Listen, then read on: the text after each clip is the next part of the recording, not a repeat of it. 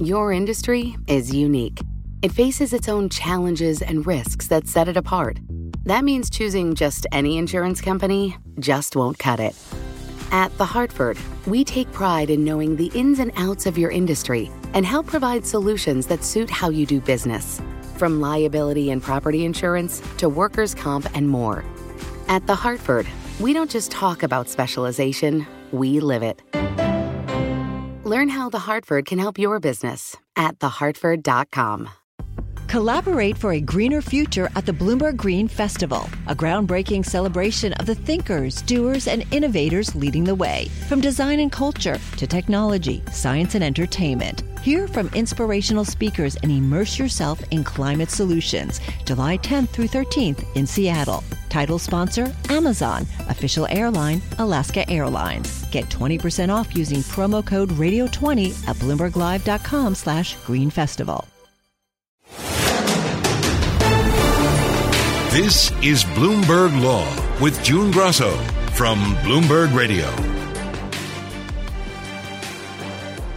Decades of good works and social consciousness fundraising weren't enough to dissuade a federal judge from ordering former TPG Capital executive Bill McGlashan to prison for 3 months for paying $50,000 to fix his son's college test scores. Joining me is Patricia Hurtado, Bloomberg legal reporter. Pat, tell us about Bill McGlashan. Well, he's a hotshot investor. He used to work with TPG as an executive, and he co-founded what was called the RISE Fund, which was like socially conscious investing in all kinds of programs, do-gooder programs. And he co-founded it with Jeff Skoll, the eBay billionaire, and social activist and rock star Bono. And he was well known in the financial world as doing good for fundraising, including getting dairy farmers in India to help them get their milk to market in a better way, or funding a program in Zambia to deliver medicine via drone. So it's the kind of socially conscious investing that he was well known for. But 2 years ago, he got arrested as one of the more than 30 parents caught up in this college cheating scandal. And he was accused of 2 different scams with the mastermind. He allegedly had hired Rick Singer, the college advisor who was corrupt, to fix his son's ACT college test scores in one part of it. And the government alleged there was a second part where he had talked and discussed with Singer paying a bribe of like $200,000 to get his son into USC as a purported football recruit when his son's high school didn't even have a football team. So now he made a plea deal with the prosecution so that he wouldn't have to go to trial. Tell us what his eldest son wrote in a letter to the judge before his father's sentencing. His son, George McGlashan, who was a high school senior at the time, wrote a heartfelt letter to the court basically talking about that his father had been swept up in what he called, quote-unquote, parental insanity. And he said that as he watched his father get more and more stressed out about college, working with Singer, and he became compulsive and started monitoring everything he did and talking to him about going to the right colleges, everything in life. And George said that he was not stressed out at all, which probably made his father even more so, which any parent of any teenager applying to college will probably sympathize with. But George says that this was totally unwarranted, and his father just basically lost it in the pressures of trying to get his eldest son into the right school. But prosecutors told the judge that McGlashan had fully embraced the fraud and that he had led a double life. Yeah, and that was a really interesting thing because his friends all expressed shock that this had even happened and he'd been ensnared. And the prosecutor, Justin O'Connell, said, here he is doing work as a co-founder of a social impact fund who's devoting his life to addressing inequalities through investments. And he, quote, sought to bring a positive change by leveling the playing field. But privately, he said, when no one was looking, he did the exact opposite, using his wealth and privilege to, quote, slant that playing field in favor of his son by gaming the system. And what did McGlashan tell the judge when he had a chance to address him? It was actually one of the more dramatic allocutions I've heard from one of these parents. And it was interesting to hear from him because he actually adopted what the prosecutor said of his leading a dual life. He said that what he did was in terrible conflict for the way he'd actually lived his life. And he said, I'm ready to pay the price of going to prison, and that this experience has affected him profoundly and humbled him. His heartfelt, emotional contrition was really unusual for some of the parents who basically say a very formulaic kind of statement, I'm sorry this ever happened. I mean, this was one of the most emotional statements I've heard from a parent. And Judge Nathaniel Gorton said, you'll serve at least some time in jail to demonstrate that even the rich and famous cannot avoid the rule of law. But he also said he was dumbfounded and appalled by the parents' crimes. The judge was actually pointing out he still doesn't understand a scandal. Like, what in the world are these parents thinking? He said, you're undoubtedly an intelligent, hardworking businessman who's devoted a significant amount of time and money and resources to doing social good, and yet you're in front of me, and I'm going to have to sentence you because you've displayed an incredible lack of integrity. Explain this. His plea deal includes a provision that he can still challenge the government's theory that the test scores are property. Explain that.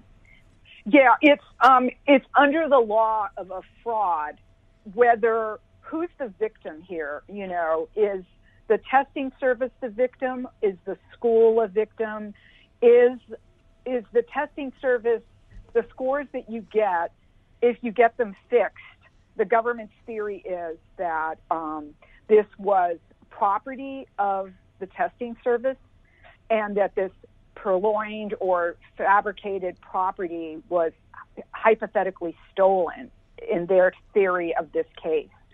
And he heavily contested it. He's got quite a team of defense lawyers, and they really assailed the strength of the government's case, because this is like the first time they've actually tested this theory, this kind of new theory of can you own test scores and who owns them? Is it the student who owns them? Is it the testing agency that owns them? And, who's defrauded here as a victim?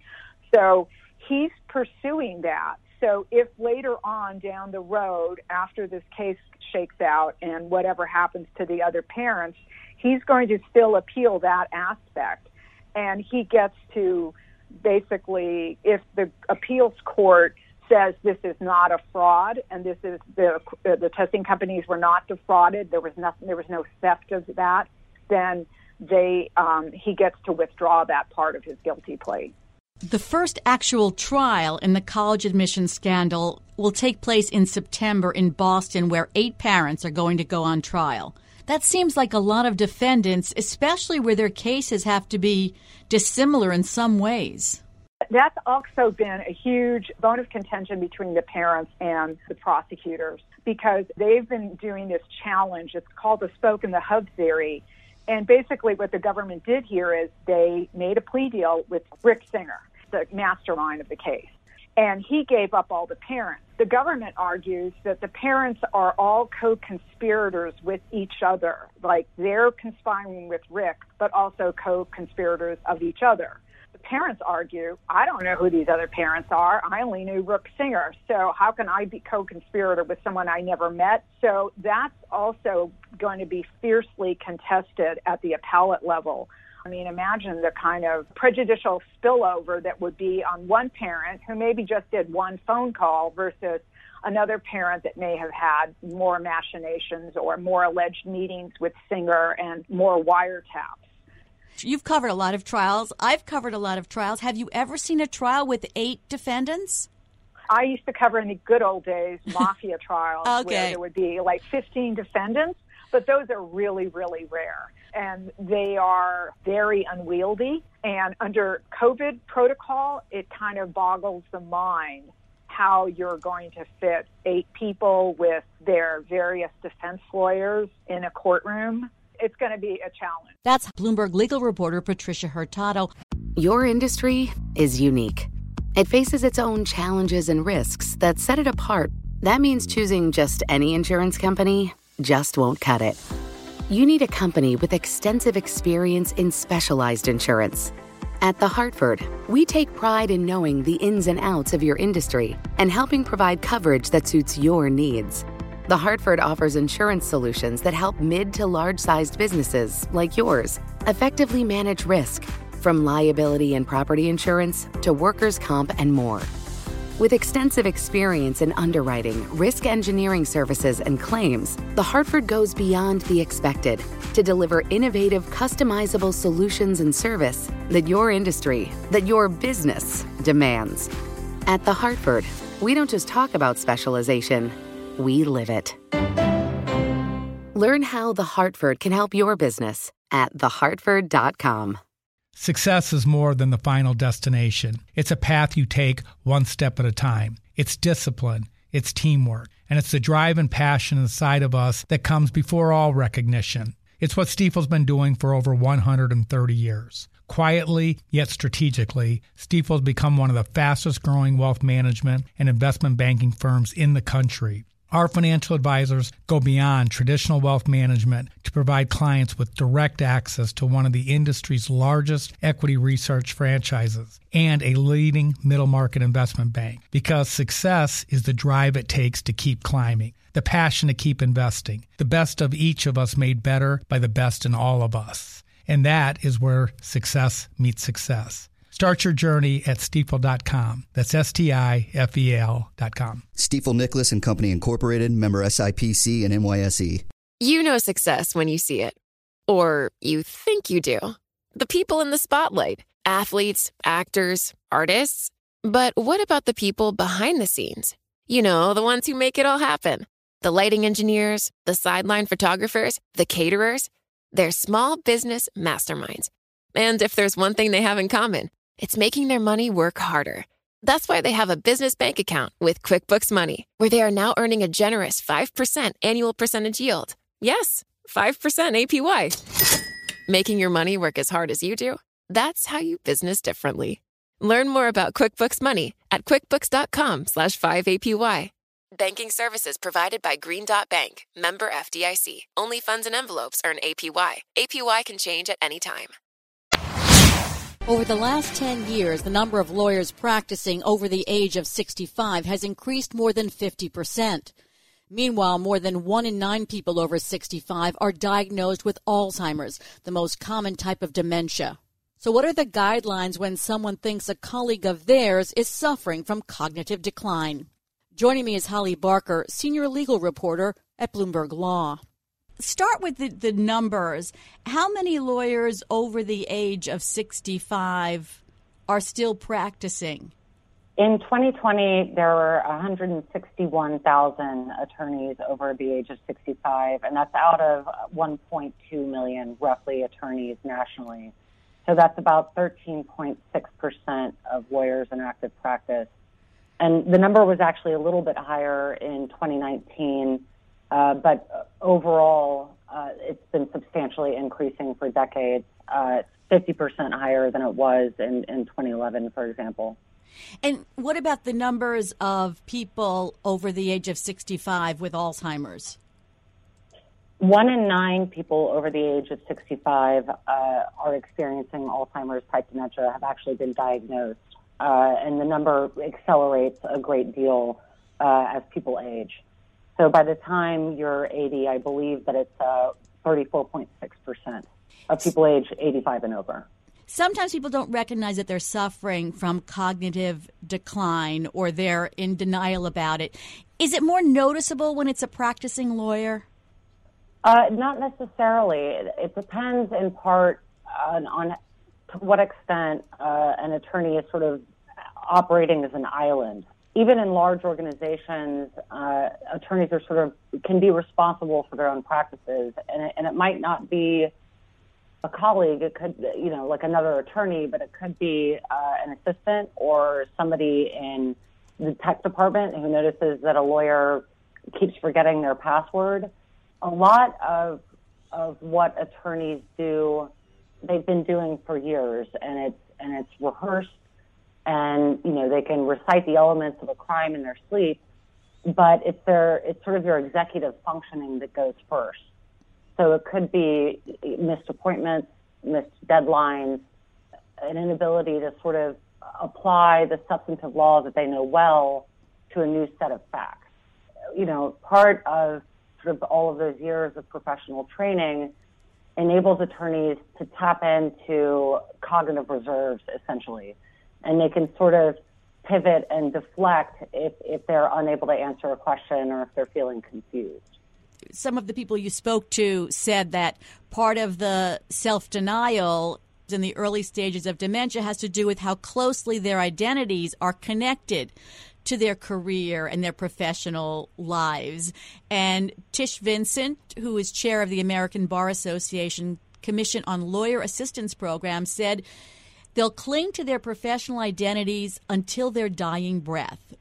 Tell us about that aspect of it.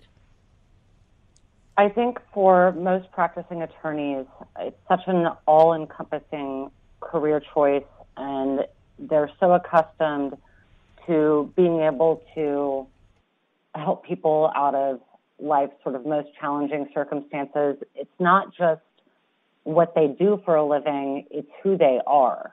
And I think that sort of relinquishing that sort of feels like relinquishing a part of yourself.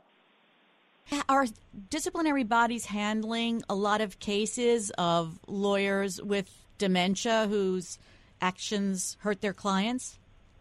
So it's a relatively small fraction of the overall issues that they deal with based on the information available.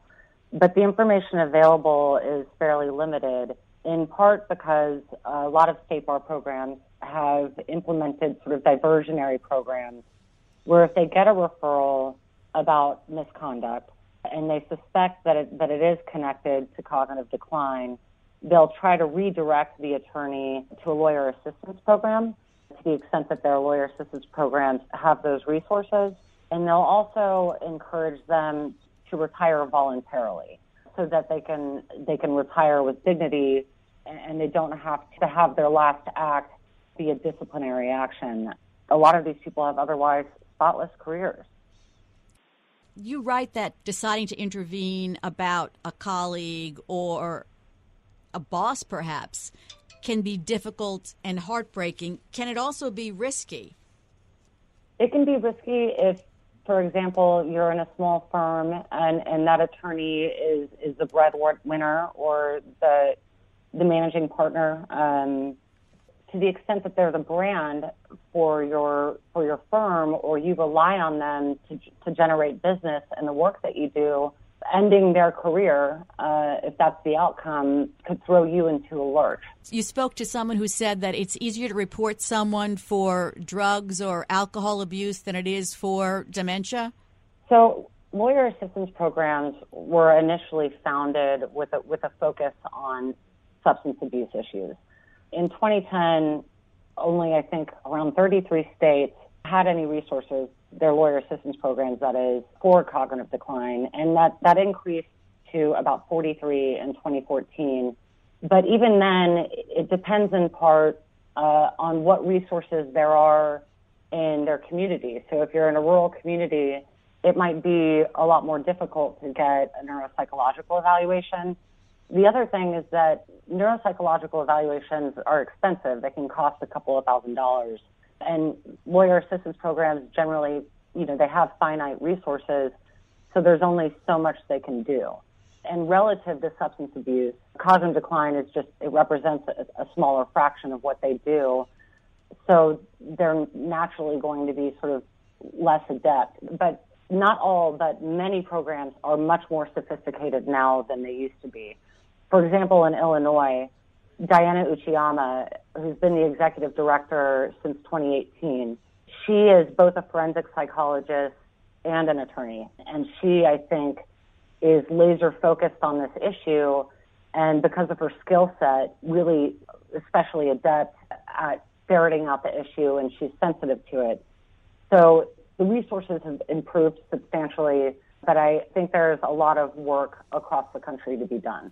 Does a lawyer have a duty to report or intervene if he or she suspects another lawyer is impaired? In most states, yes.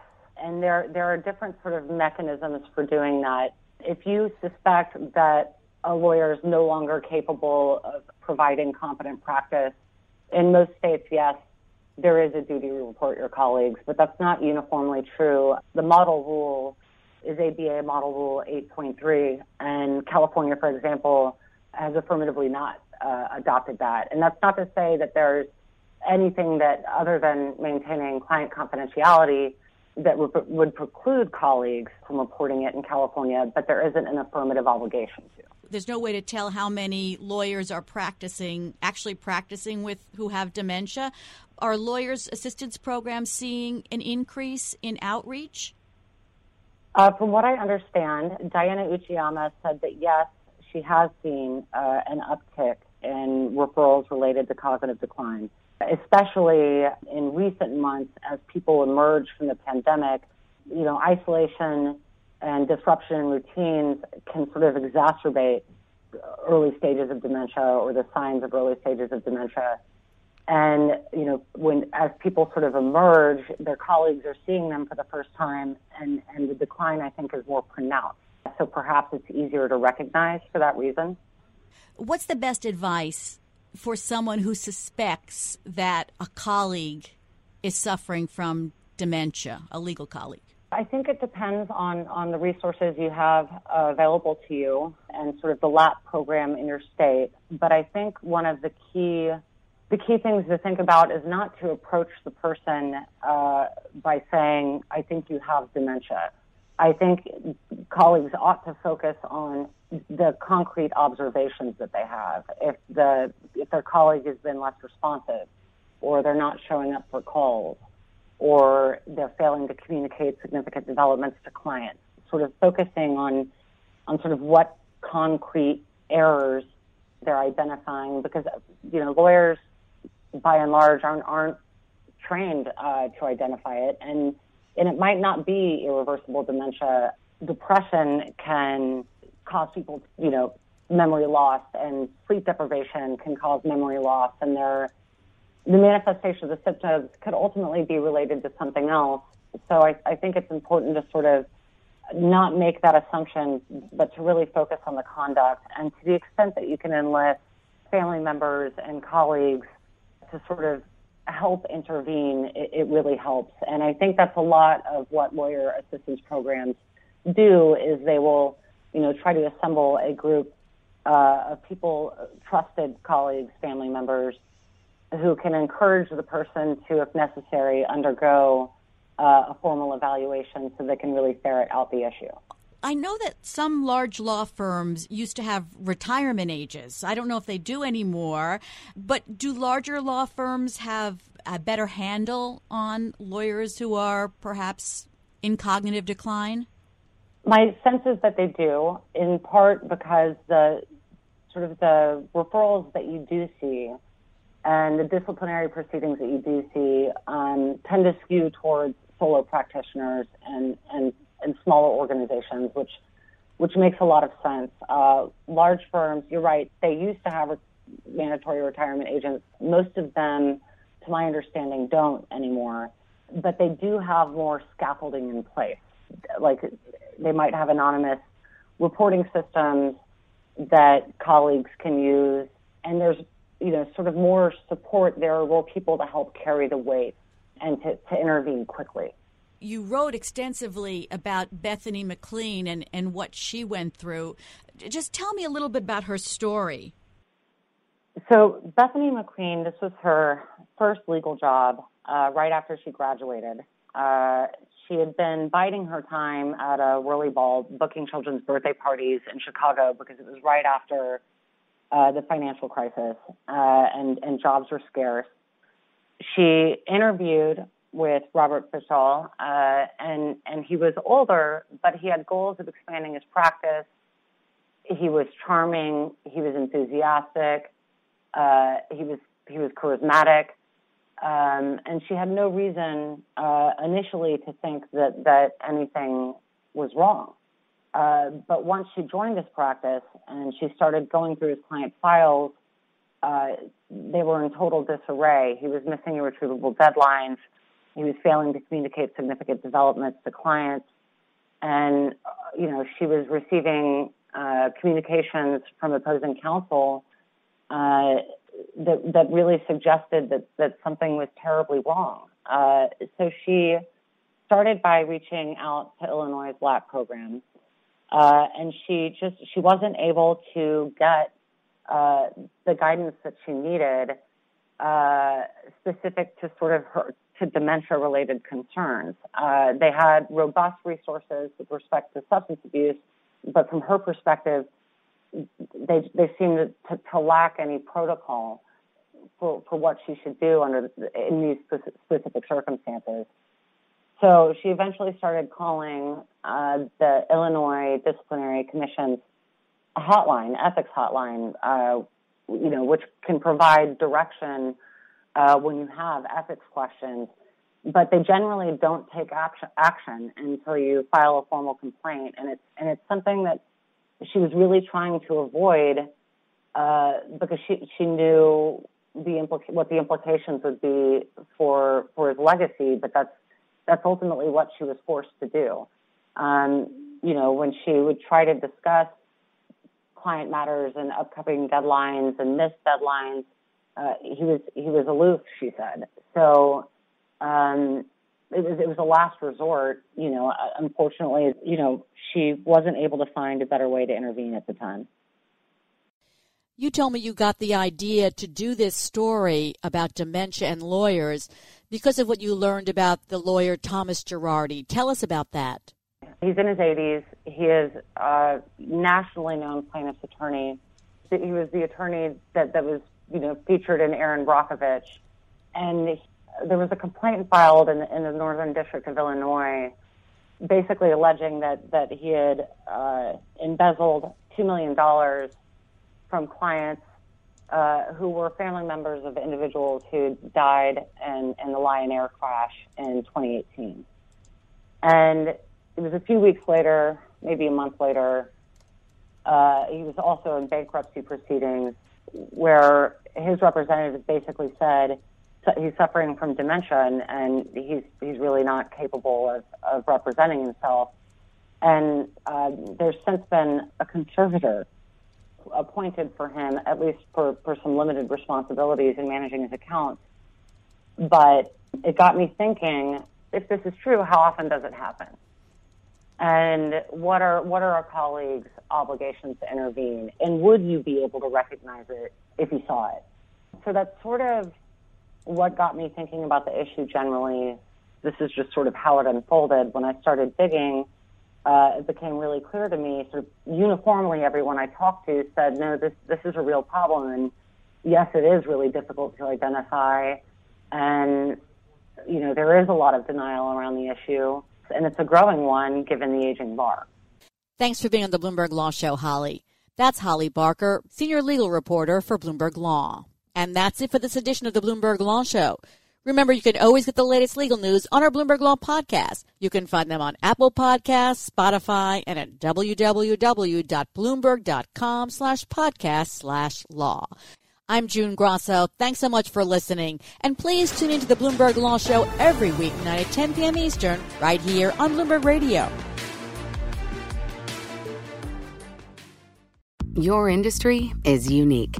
It faces its own challenges and risks that set it apart.